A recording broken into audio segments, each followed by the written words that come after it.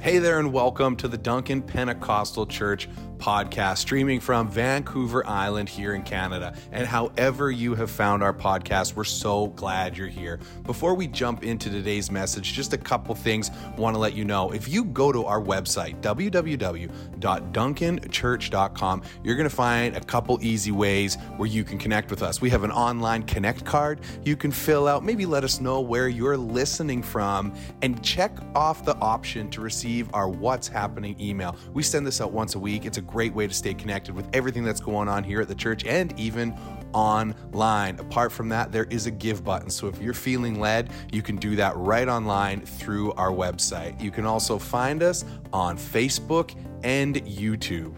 We are so glad you're tuning in, and we are believing that God's going to do something special in you through today's message. Enjoy.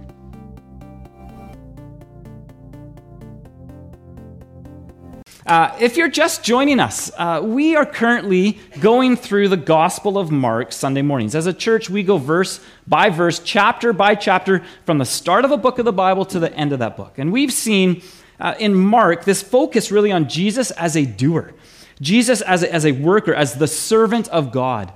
Some people refer to the Gospel of Mark as the Gospel of action.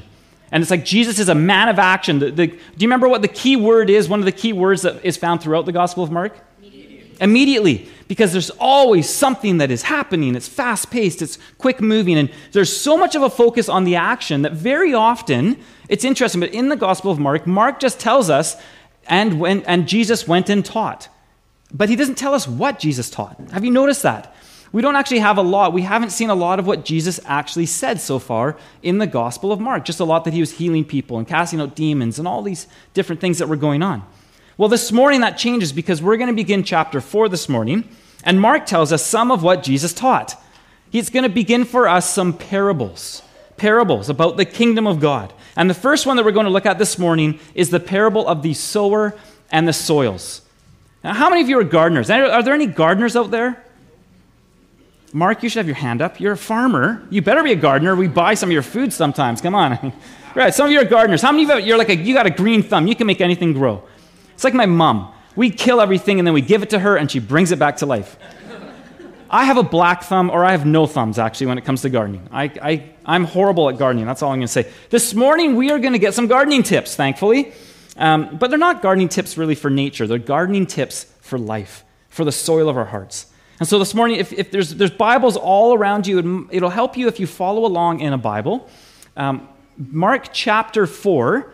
We're going to begin at verse 1, and we're going to go through to verse 20. So there are Bibles under the seats around you. Grab a Bible. It's going to make it easier to find. Turn in those Bibles to the Gospel of Mark. It's going to be near the back of that book. You're going to hit Matthew or Luke or John. You're right in the right area. It's actually page 839 if you're using the Bibles in the seats, because it's the same one as mine, most of them. So Mark 4, 1 to 20. Let's dig in this morning. Anyone catch that? Yeah, you like that? We're going to dig in. We're talking about some gardening. We're going to dig in. So why don't we pray before we look at the parable of the sower and the soils. Father, this morning, Lord, we invite you to come and to speak. We invite you to be our teacher this morning. Lord, I know that Peter is going to teach some things, but ultimately, we want you to be the one that is leading and guiding this time. I thank you that it's not my word, it's your word. And I pray, God, that as we look at this very familiar, for probably most of us in this room, this parable about the sower and the soils, that God, our hearts would be open to receive. Lord, give us ears to hear. Give us hearts to receive what you want to teach us today. May your word change and transform our lives, I pray. In your name, amen. All right, number one, the first thing we are going to see in our text is a parable. So let's begin chapter 4 of the Gospel of Mark, beginning in verse 1. Again, he began to teach beside the sea, and a very large crowd gathered about him, so that he got into a boat and sat in it on the sea. And the whole crowd was beside the sea on the land. If you were with us a few weeks back, you'd remember that great crowds were coming to Jesus now, we're told, from all over. Right? So many, they were coming for healing. They were coming to be delivered of demons. In fact, originally there was hundreds that would be gathering in a home. Homes would be overflowing with people. And then a few weeks ago, we saw that homes couldn't contain them anymore. to the point that large crowds, commentators think thousands, upwards of tens of thousands of people were now gathering to come and to be near Jesus, to receive something from him. And if you remember a few weeks back, we saw how he had to have a getaway boat. Do you remember that? The crowds were so intense, they were pressing upon them. The Greek says that they were literally falling upon him, just that they might be healed or delivered of something, to the point where he was almost getting crushed. They needed crowd control. And so they had a getaway boat that was set up in the water. Well, here we see now that there's a large crowd again, and Jesus, in a sense, uses this getaway boat to teach from. That's what he does. He gets into the boat, and he begins to teach them. In fact, Mark's gospel tells us that Jesus sat in the boat to teach, and the people, meanwhile, stood on the shore to listen and to learn. This is, I think, a really good idea. I get to sit, and you guys get to stand. I was thinking about that this week. Number one, if we want to be biblical, we want to be a really biblically based church. Do we not? Hello? Do we? Yes, we do, yes. Okay, we want to be a biblically based church. The teacher sat. The people stood. You know what else I thought about? This would completely solve our two services problem. If we removed all the chairs and everyone just stood, you could fit everyone into one service. This would be fabulous. So I thought, we're going to do a congregational vote right now. It's on the record. It's on camera. How many of you feel that we should remove all the chairs and you guys all stand and I sit? One person? What? That's a fail right there. Okay, that won't happen. Never mind. Strike it from the record. I did ask for the vote. You're right. I never should have. But we see here, why was he doing this? Why was Jesus sitting in a boat and the people standing on the shore? Well, because how many of you have ever gone camping and maybe people have been out in a boat or canoeing on the water? Have you ever witnessed this? And you can actually sometimes almost hear conversations in that boat. Do you know what I'm talking about? Because sound travels across water so easily. And so what he's doing is he's creating a way for his voice to be heard for the crowds. There's thousands of people standing there. So he gets into the boat and he begins to teach, is what he does. And look at verse 2 now. And as he was teaching them many things in parables, and in his teaching he said to them. So let's just stop there. Jesus is teaching. And the first thing Mark tells us that he's not just teaching, but he's using a particular style of teaching. He's using parables. Now the word parable literally means this: to cast alongside. That's what it literally means. It's basically taking a spiritual truth and putting it alongside a familiar earthly picture or story. That's what a parable is doing.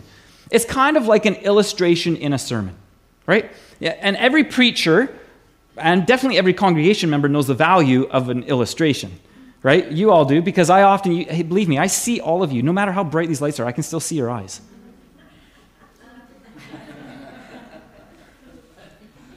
Right? As I'm trying to teach you and the heads are bobbing, and I've seen it before and I'll be like, oh Lord, please, where's that illustration coming? Because I know once that illustration shows up, what's going to happen? As soon as I begin to share a story from my life or from the news or what's going on in the world, people perk up and they begin to listen, right? The heads stop bobbing. It's like my mouth, my words, my voice has some incredible ability of putting people to sleep. And so the value of it, in fact, Brandon, didn't you used to go to sleep listening to my sermons? I think he would. He used to listen to That's between us. Oh, that's between us, sorry. Well, you told me. He's like, oh yeah, I've been listening to, I think it was Daniel, the book of Daniel or something. He's like, I've been going to sleep with it at night. And I'm like, wait a minute, that's not a real good thing. So now it's like my voice naturally puts Brandon to sleep, I think. Anyway, an illustration is a powerful tool because it can help keep things together, but it also can tie together the story of a spiritual truth with an earthly reality. And that's what a parable does. However, illustrations can sometimes backfire too. They maybe aren't always used the best way. If you think about, sometimes they just don't line up at all with what the person's even talking about. I actually heard about some of the worst analogies that English teachers have ever seen from high school essays. Here's a few. His thoughts tumbled in his head, making and breaking alliances like underpants in a dryer without cling free.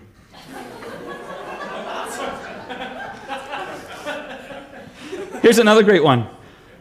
Her hair glistened in the rain like nose hair after a sneeze. Yeah, all of you are like, ugh, but you got the picture, didn't you? You got it. That was well illustrated. You can see the snot kind of just dripping on it. How about this final one here? The little boat gently drifted across the pond exactly the way a bowling ball wouldn't. So sometimes illustrations can backfire. Sometimes they don't totally work. However, Jesus was a master at telling illustrations. He was a master storyteller and a master at using parables, as we're going to see here. So let's look at the actual parable. Verse 3.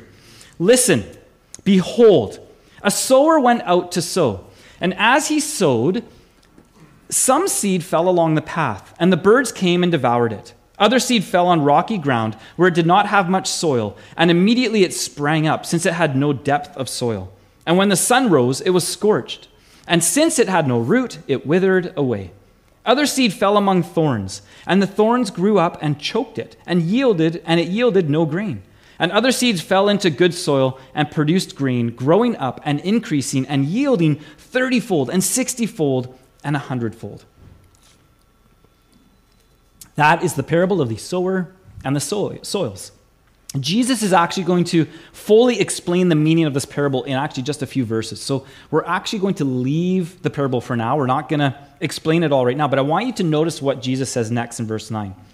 And he said, "He who has ears to hear, let him hear."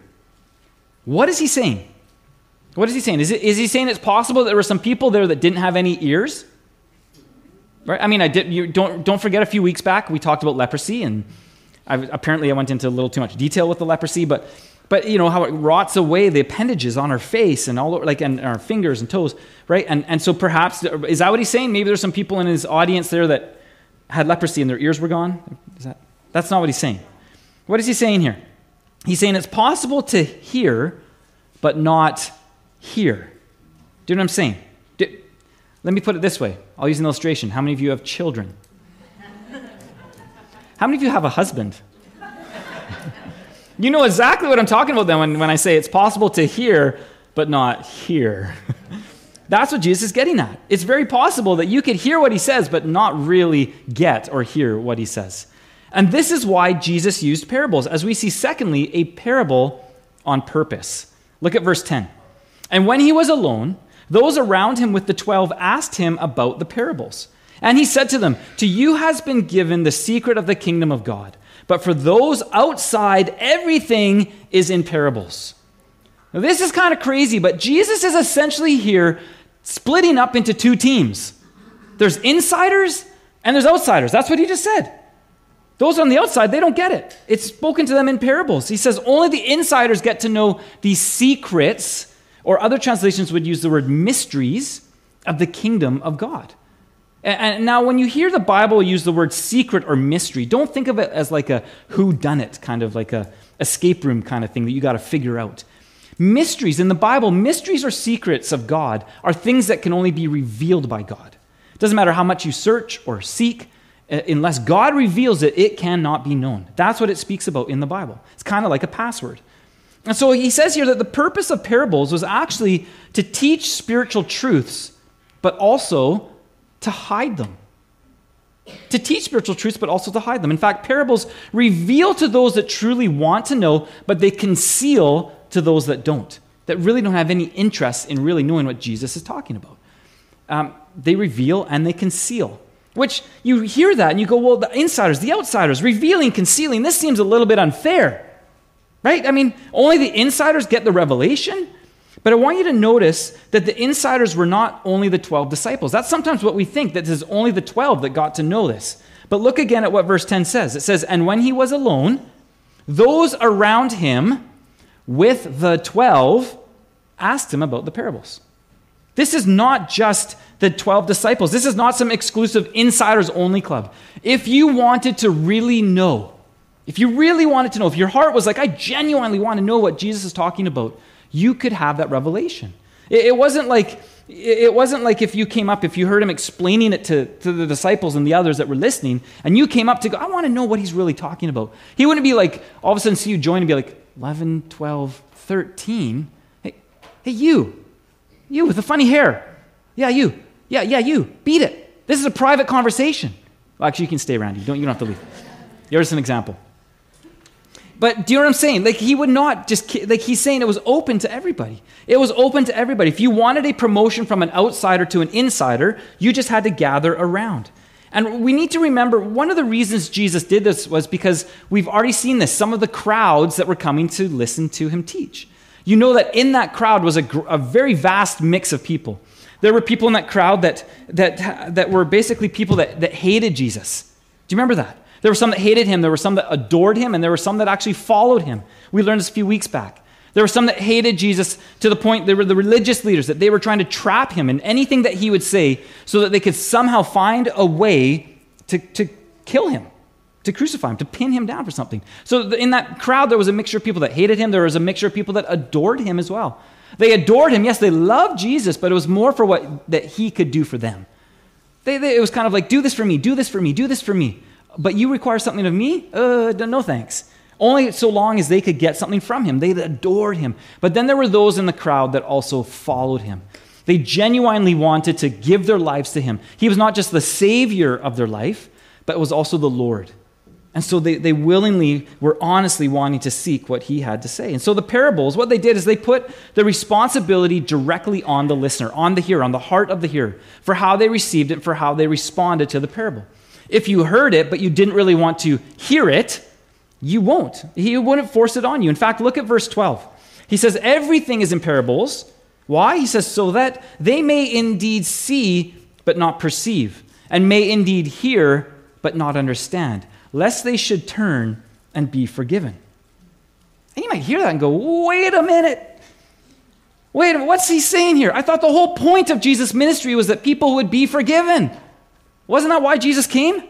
That people could be reconciled, that their relationship with God the Father could be made right again through Jesus' forgiveness? And here he's saying, yeah, I teach this way so that some people won't be forgiven. What? I mean, how do you find that a little bit strange? That's why Jesus came, that we could be forgiven, yes. But he came to forgive those that truly wanted to be forgiven. Do you know what I'm saying? There's a difference there. See, Jesus didn't speak in parables to confuse people or to confound them or even to condemn people. He spoke in parables to reveal the true condition of a person's heart. If you really wanted to know, if you really honestly wanted to know the truth, you could. In fact, the use of parables, it really speaks, I believe, of the choice that God gives us to follow him. Think about, for example, somebody like Hitler. Hitler was one of the most gifted communicators and gifted orators of our time. I've actually seen video footage of him. I've read things about him that he would actually practice over and over and over again, communicating things. He would practice even in front of the mirror to get the right facial expressions and to get the right gestures moving so that he could have a greater impact. He would practice his tone, his intonation of how he said words. A powerful communicator. So powerful, we know this, that a party in the government that only held 3% of the common vote was the party that Hitler was a part of, within a few years took the majority of the vote in Germany because of his gifted oration, the ability of him to be able to take a crowd wherever he wanted to go because of his words, because of the way he could speak. And if you see, I've watched video footage of it. It's horrendous and heinous what he was able to do with his words, how he could communicate and stir up a crowd to do the most horrible things. Think about him. Now think about Jesus, the creator of all things. Jesus, who actually spoke this world into existence. Do you not think that he could have spoken or taught in such a way as that nobody would doubt? Nobody would even resist him? I think so. I think if Hitler could do what he could do sweeping the masses, of course Jesus could do the same. I think he could have had, in a sense, a forced forgiveness on people's lives. That people would be like, well, I have to now. I have to, right? He could force them into it. His listeners essentially having no choice. He probably could have talked people into decisions. But he gave, and you know what? He still gives a choice. And through the parables, this is what he's saying. He's saying, I speak in parables so that those that don't want to see, those that don't want to hear, they won't. But I speak in parables also so those that do want to see, that do genuinely want to hear, will. They will. And so I want you to know this morning, before we move on, that you don't have to be an outsider. You don't have to feel like you're missing out. If you want to hear, if you genuinely want to know the truth, you can. You can. In fact, Jeremiah 29:13 tells us this. It says, you will seek me and find me when you seek me with all your heart. You really want to know? Deep down you want to know? You will know. You will know. If you genuinely want to know the truth of God, he lets you in. And James 4:8, one of my favorite verses, I love to use this verse. Draw near to God, and he will draw near to you. I always give that kind of picture where it's like God's just waiting for us. Just waiting. I had the idea even this week of it's kind of like, how many of you are dog owners? Any of you own a dog? Do you have a dog that just stares at you? Most dogs they just kind of stare at you, right? My dog will just stare, and it's like, and sometimes I'm honestly like, don't make eye contact. Like if it's in the morning, it's like, I don't want to have to let her outside or do this or go get her. It's like, don't make eye, because as soon as you make eye contact, they're just watching you. As soon as you make eye contact, they're like, right? They're ready for you. And it's like, not now. And in some ways, I don't want to be disrespectful, but God, in a sense, is like that, where he's just waiting for you to make eye contact with him.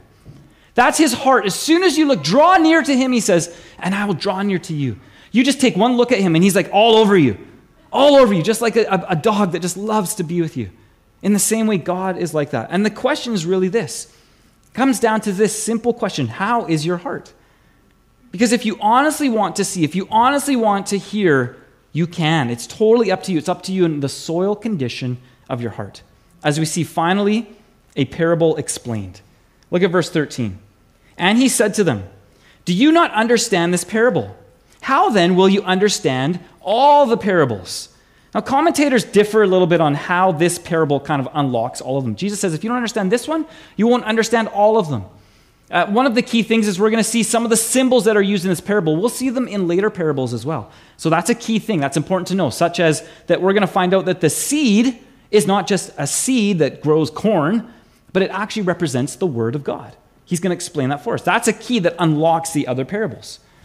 Another key, though, is simply this that we're going to see, is that the condition of our heart, this is what we must understand, the simplest form of this parable. The condition of our heart unlocks everything that we will receive from Christ. All of his teaching, all of his instruction to us, his word, this is a key here, is how is the soil of your heart? Because that condition will determine how you receive what he wants to do in your life. As we saw already in reading the parable, we saw that there are 4 types of soil, right? We saw that. How many of you have actually heard this parable before? Put up your hand if you're familiar with this parable. Put up your hand nice and high. Come on, I know a bunch of you are just lying because... Put up your hand if you've heard this parable before. Right, the majority of us in this room have all heard this parable. It's a common parable. We've heard it before, and we kind of go, oh yeah, I've heard this before. I'm glad that I'm the good soil. I'm so thankful that my heart's a good soil heart. And we kind of disregard all the other soils that are mentioned here. But here's the thing. Don't think of it as like an us and them kind of parable, which we tend to do. That it's kind of like, number 4 soil, that's the Christian. That's the good soil. 1, 2, and 3 soil, those are the non-believers. Those are the people that don't have their faith in Christ. They don't have good soil. Because if we're honest, I think every soil condition can be represented by our hearts at times. So it's not an us and them thing. I think this is a huge, Jesus is saying this is an all the time thing. How is the soil of your heart? Christian, how is the soil of your heart today? So with that in mind, Jesus begins in verse 14 to explain the parable. The sower sows the word. So again, I already mentioned this. This is a key that does unlock this parable and the others. That the seed is the word. That's what it relates to. He tells us very directly the seed throughout the parable is the word of God. Which is important because if you had never heard this parable before, or if you had never heard the explanation of the parable before, you might think that this parable represents all kinds of things. For instance, if you were there that day on the shore and you didn't later in the day go and gather around Jesus to hear the explanation of the parable, and you heard him teach that parable, you might think that it was something entirely different. Maybe you're a farmer and you're standing on the shore and you hear him teach about the seed that gets sown and 3/4 of that seed is wasted and only 1/4 of it falls on soil that produces life. A farmer might go, oh, this is a really good teaching. I need to be more careful with how I scatter my seed. I'm wasting 3/4 of my seed. That's a good word. Thank you, Jesus. Do you see that? Unless you have the key that unlocks that the seed is not just any seed, but it's the word of God. There might be a politician in the crowd that day.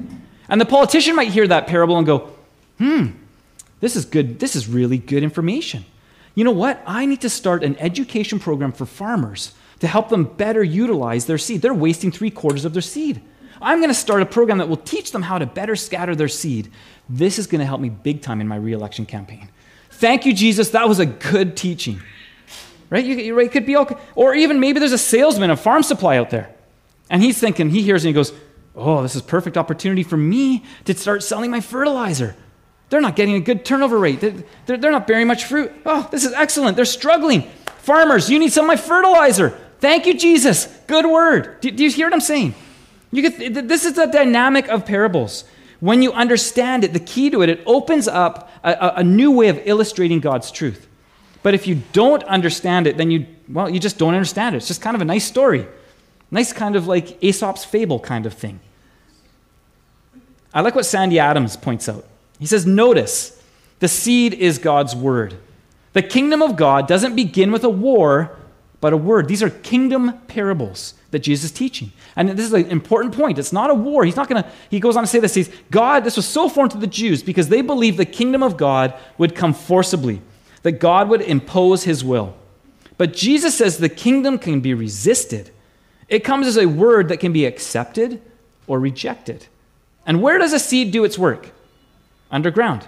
It works below the surface of what's seen. It spreads as it's planted in the soil of our hearts.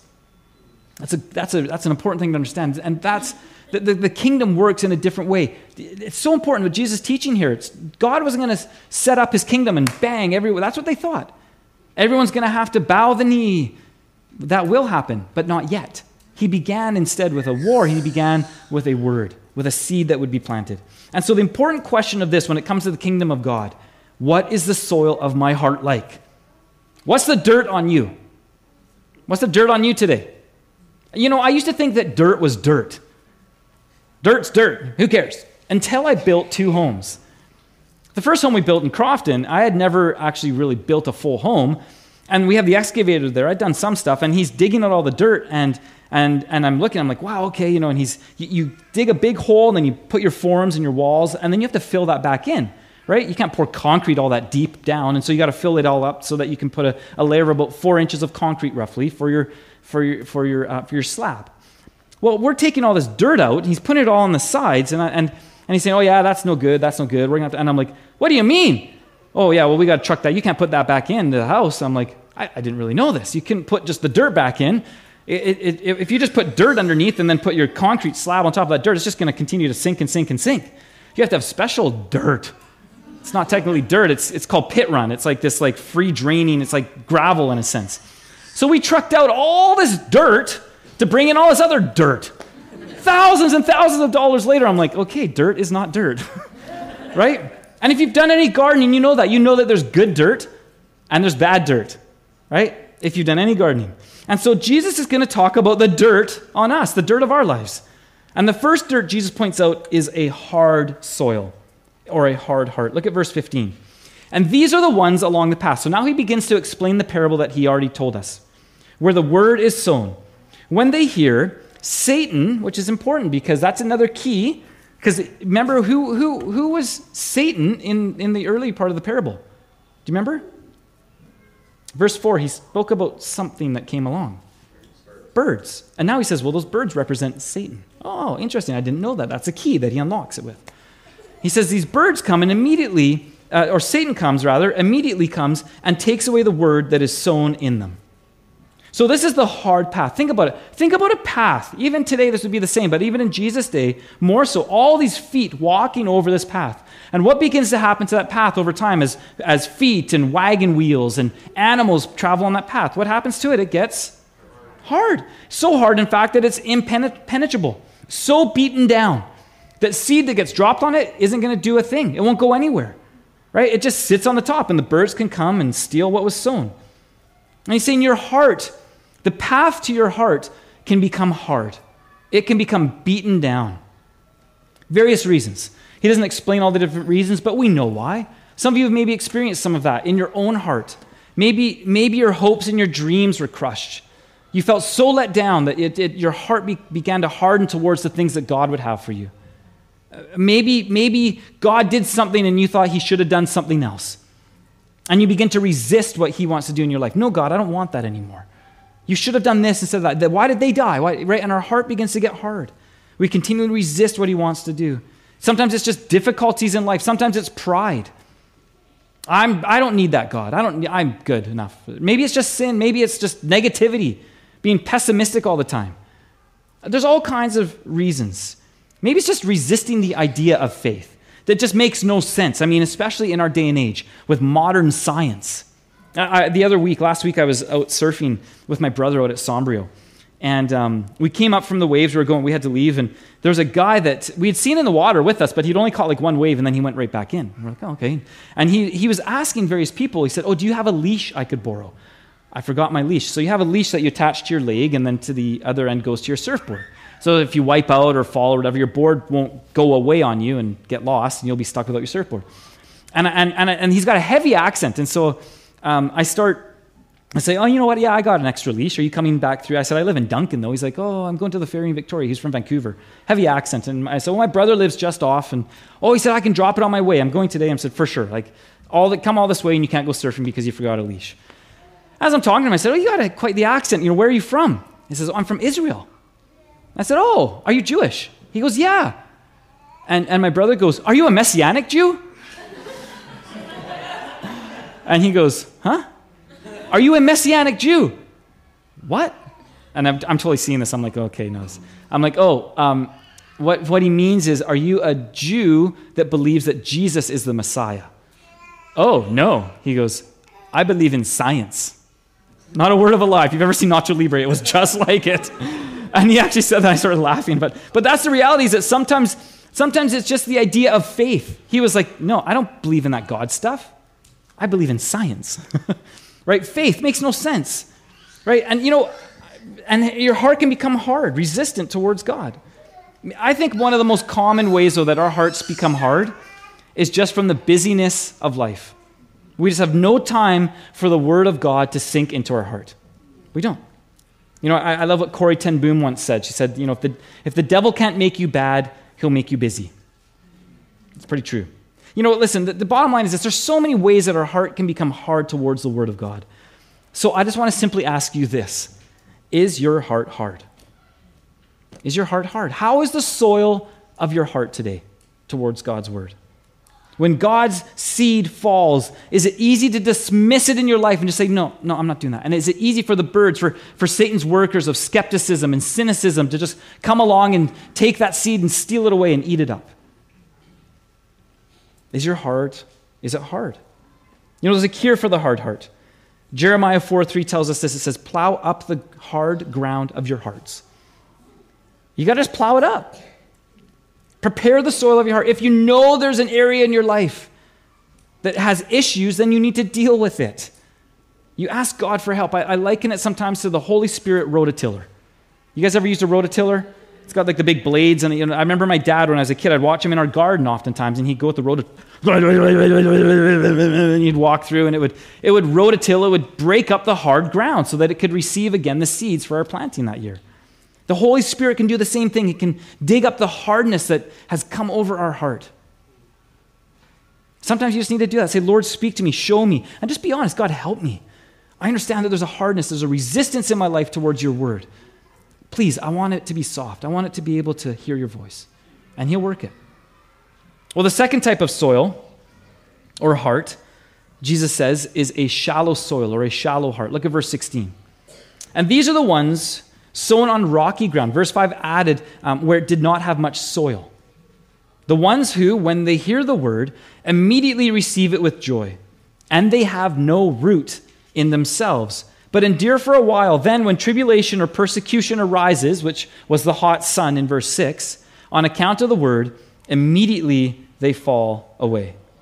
You see, a shallow layer of soil over like a rock shelf would cause seed to spring up very quick, because that rock could be quite warm. If it's just like a little like half inch or inch of soil, it would be warm underneath that, and the seed would quickly come to life.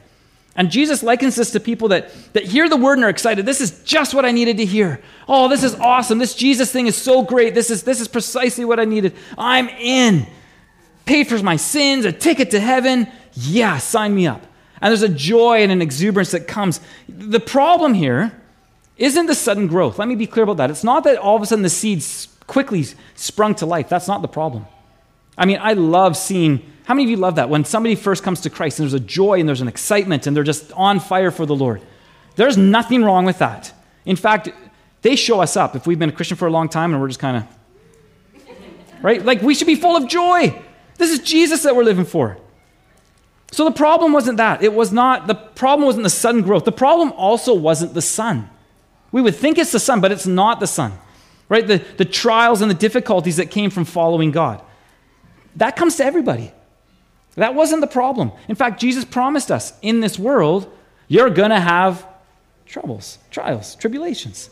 It's a promise. And the fact is that the trials often, they should actually help us to dig deeper into Jesus. That's what it should do. If our roots are in him, it actually will draw us closer to Christ. So the problem wasn't the sudden growth. The problem wasn't the sun. The problem was simply this. It was a lack of depth. It was a lack of depth. There wasn't enough soil. Look at what verse 17 said. It said there was no root in themselves. Interesting that it says it that way. There was no root in themselves. A shallow root system. No root in themselves. Maybe their faith was built upon their parents' faith. Maybe their faith was built upon their boyfriend's faith or their girlfriend's faith or some emotional experience. Ultimately, there's no deep-rooted personal relationship with Jesus Christ that is found in them. You know, a number of years ago, I planted my first garden, just about my last because I'm so horrible at it. I still have stuff in my garden, a bunch of fruit trees and other things that really don't do much of anything. But I planted my first garden, and I had a couple raised garden beds. And I planted all of them. I planted beans and carrots and some spinach and lettuce, all kinds of things in that. And I picked the garden bed that would get the most sun, and I put a bunch of lettuce in the front. And I noticed, I planted it a little bit late also as well. It was like kind of like, I think mid-June perhaps. So it was kind of late into the year. It was getting pretty warm. And I was like, my lettuce is already growing. I was like, this gardening thing's simple. I'm like, I need to start teaching classes. And so anyway, notice though, fairly quickly, we pulled off and I'd grow the lettuce and I'd just take off bits and pieces of it and we'd eat that. And I noticed kind of suddenly, when you go to the store, what do you usually buy? You buy, when you call it lettuce, it's I noticed that my heads of lettuce weren't looking so much like heads of lettuce. They were looking more like, I have a picture here, this isn't my actual lettuce, but they're looking more like trees or shrubs of lettuce. Like they were getting up to, and I'm like, and they started tasted kind of bitter and horrible, like it wasn't very good. And I found out what had happened is that it was too hot. The heat caused them to bolt, is what it's called, right? And they started to go to seed, and my heads of lettuce that were now trees of lettuce or shrubs of lettuce were useless. They bolted.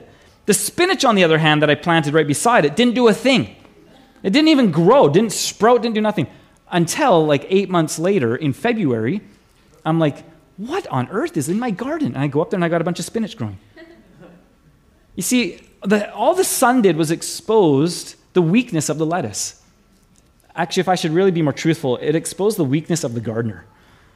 My gardening skills were horrible. I didn't know what I was doing. That's what it exposed. And here's the thing, though. You become a Christian, and guess what's going to happen? This might surprise you, but the world is going to start treating you like a Christian. Did you know that? You become a Christian, you're going to start being treated like one. And when troubles and persecutions come on account of the Word of God, on the account of following Jesus, what do? Do you just bolt like the lettuce did? Right? I'm out of here. Right? And I'm out of here. You just bail. Or if you have to deal with sin, or if you have to deal with hard, difficult things in your life, sometimes it's easier just to leave. We have it. Basically, you'll call people out sometimes and they just leave the church. Easier just to go elsewhere. They bolt. They bail.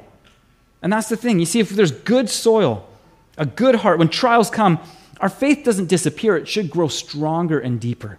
And you need to know this today, that, listen, it's always worth it to follow Jesus. Jesus is always worth following, but it's not always easy. I need to be clear. Don't ever let some church or pastor teach you that following Jesus is going to be simple, easy pie in the sky. It's going to be one of the hardest things that you do. It's not an easy thing, but it's the best thing. Well, the cure for a shallow heart, Colossians 2, 6 and 7 tells us this. It says, and now, just as you accepted Christ Jesus as your Lord, you must continue to follow him. This is critical. As you accepted Christ, continue. The same way you started, keep going with it. How did you accept Christ? Was it because of your good works? Because you were so good looking? Jesus said, I'm going to save that one. How are you saved? It is by grace you have been saved through faith. And this not of yourselves, not by works that no one can boast. The gift of God. And as you started, you need to continue. He says, continue to make it about grace and faith. Then he goes on to say this. He says, let your roots grow down into him. Who's him? Jesus. And let your lives be built on him, Jesus. Then your faith will grow strong in the truth you were taught, and you will overflow with thankfulness. Roots need to go deep down into one thing, not a church, not a pastor or a leader, not a spouse, but Jesus. Your roots need to go deep into Jesus. When I meet with people for counseling, sometimes I hate to simplify it so much, but I just have to. I say, I can only tell you this one thing. The problem is that you have a Jesus deficiency. You need more vitamin J in your life. That's honestly how it works. That's what it boils down to. This is what we're told here. Paul says, go deeper in Jesus. It's all about Jesus. It's all about Jesus. You started with Jesus. You continue with Jesus. You go deep into him. Make it about him. Well, the third soil that Jesus mentions is the choked soil or the choked heart. Look at verse 18. And others are the ones sown among thorns. They are those who hear the word, but the cares of the world and the deceitfulness of riches and the desires of other things enter in and choke the word, and it proves unfruitful. This is probably the most descriptive, I think, soil of our day and age. And I don't mean just for non-Christians, but I think especially for Christians. I'm talking about probably Peter's most common soil condition is this one here. This is the heart that begins in Christ, maybe even grows rapidly, does really well for a lot of years, probably even thinks that they're doing really well. But the cares of the world and the deceitfulness of riches choke out the faith, choke out the word in our lives. Deceitfulness of riches. You know that. You know that riches will deceive you. Right? It promises so much and it never delivers. We watched yesterday at our house, we watched The Third Hobbit. Battle of the Five Armies or something? I don't know, it just goes on forever and ever.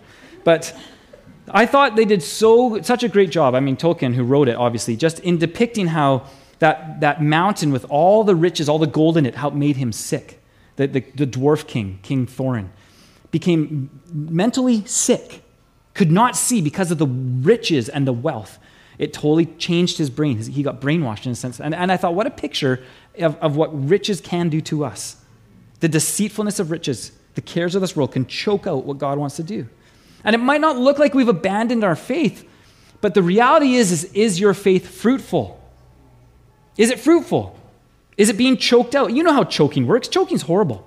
Choking is gradual. It's not like if I were to go up and just put my hands around your neck and choke you, it's not like you're done. Right? It takes time, doesn't it? It takes time as someone gets choked. It's a gradual, slow process.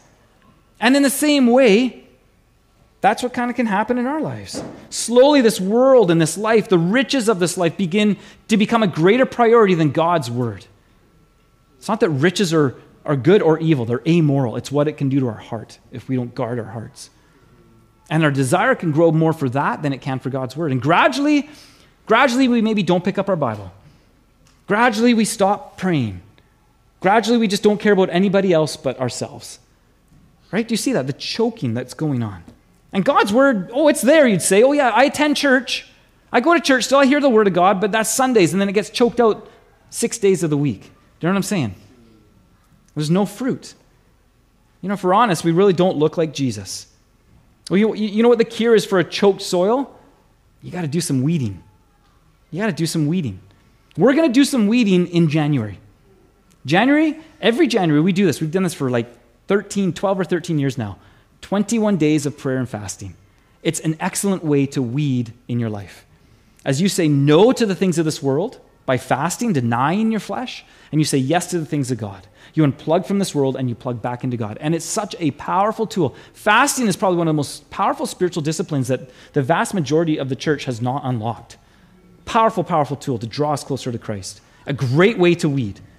But also, I would say this, start by prioritizing and focusing on Jesus. That he is enough, that he is more than the world could ever give you. He's more than enough. Matthew 6:24-25 tells us this, no one can serve two masters. Either you will hate the one and love the other, or you'll be devoted to the one and despise the other. You cannot serve both God and money. They'll be in competition. They'll try to choke each other out. Therefore, verse 25, this is the remedy, this is the cure. I tell you this, do not worry about your life, what you will eat or drink, or about your body, what you will wear. Is not life more than food, and the body more than clothes? And then what does he go on? He goes on to talk about the birds of the air. Look at the birds of the air. They do not sow or reap or store away in barns, yet your heavenly Father feeds them. And he talks about the lilies of the field and how they're clothed. He says, not even Solomon in all his splendor was dressed like one of these. Here he says, this is what you got to do. What are we to do? Verse 33. But seek first his kingdom and his righteousness, and all these things will be given to you as well. Who is on the throne of your heart? Who's on the throne that sits on the soil of your heart? There's only room for one. Is it Jesus? Well, the final soil that Jesus talks about is the good soil, the good heart. Look at verse 20. But those that were sown on the good soil are the ones who hear the word and accept it and bear fruit 30-fold and 60-fold and 100-fold. The good soil, the good heart, it hears the word, it accepts the word, and what happens? It produces fruit 30-fold, 60-fold, 100-fold. This is total transformation, is what the picture is here. A life that totally looks different. Ultimately, one that looks more like Jesus. That's what fruit is. Think about it. A fruit just simply looks like what it's connected to. If you have an apple tree, it's going to produce apples. If you have an orange tree, it's going to produce, you have a grapevine, you're going to get grapes. And in the same way, what you are connected to, right, is going to produce the fruit of your life. So if you're connected to a Jesus tree, you're going to look like Jesus. You're going to have Jesus fruit. That's what's going to, and the Bible speaks about Jesus fruit. It's called the fruit of the Holy Spirit, the fruit of his Spirit. Is that in your life? I just want to ask you that. Do you have, there's love and there's joy and there's peace, there's patience. Do you have love? Do you have love, or do you just not really care about others? Do you have joy, or are you always just kind of down and sad? Do you have peace? Or is there an anxiety and a worry that characterizes your life? What about patience? Another fruit of the Spirit. Or are you kind of short-tempered and just lose it sometimes? Is there kindness, or are you depicted more as a jerk? Is there goodness in your life? I mean, when was the last time you did something good for somebody else? Is there faithfulness? Is your word gold? Are you dependable? Is there gentleness? Or is there a harshness to the way that you speak and deal with other people? What about the fruit of the Spirit? What about self-control? Are you able to say no? No to the things that will not benefit your life or make you more like Christ? You know, as we close, as we transition to communion this morning, if the fruit of the Spirit is not evidenced in your life, there's really one reason why. There's a soil problem. There's a soil problem. The seed of God's word can't bear fruit in your life. And so maybe there's a hardness or a shallowness to your soil, or maybe it's choked out by the world and by wealth. As we prepare our hearts for communion, I love what this table here represents. That no matter the condition of your heart, Jesus invites you to come. He invites you to come this morning, to receive mercy, to receive forgiveness. Communion, this word communion, which comes from the word common. Common, we all have this in common. We all need transformation. We all need our soil worked on. And I want us just even right now, just all of us in this room, just to close our eyes. I want to read a psalm as the worship team comes up. And those that are going to serve communion want to just come up as well to the sides. I'll serve them in a moment. Psalm 139, verse 23 to 24 says, "Search me." Let's just close our eyes and just allow this right now to take place. As we think about the soil condition of our hearts, we say, "Search me, O God. Search me, O God, and know my heart. Test me and know my anxious thoughts. Point out anything in me that offends you and lead me along the path of everlasting life." Lord, this morning, search our hearts, search our ways, God. Maybe you're here this morning and the seed of the Word of God has been resisted in your life. Christ wants to say, come, receive. I want to deal with that hardness of that heart. Maybe you're here this morning and the seed of God's Word, there's no roots and there's just a shallowness. Christ says, come. Come. Or maybe you're here and the seed of God's Word just gets choked out week after week after week. Christ says, come. Come. The invitation is for all who are here. Maybe you've never even put your faith in Jesus. Maybe that seed has never actually penetrated into the soil of your heart and you've never actually taken that step to say, I want to put my faith in you, Jesus. I want to put my faith in the work that you did, represented here in this bread and this juice. Then maybe today you say, I'm going to take that step of faith. I'm going to take that step of faith and I'm going to put my trust in him. And I'm going to show that step of faith by coming and receiving communion today. And so this morning, Jesus, search our hearts. As the team begins to sing and to lead us, Lord, may you speak to us, God, about the soil type of heart we have right now. Help us, God. Help us, Lord. We want to have good soil. We want your word to bear great fruit in our lives. Thanks for listening to the podcast from Duncan Pentecostal Church, located here in Duncan, British Columbia on beautiful Vancouver Island. At DPC, we believe in teaching the whole Bible to build whole believers who can impact the whole world. For more information about us, find us online at www.duncanchurch.com or find us on Facebook and YouTube by searching Duncan Pentecostal Church. Have a great day.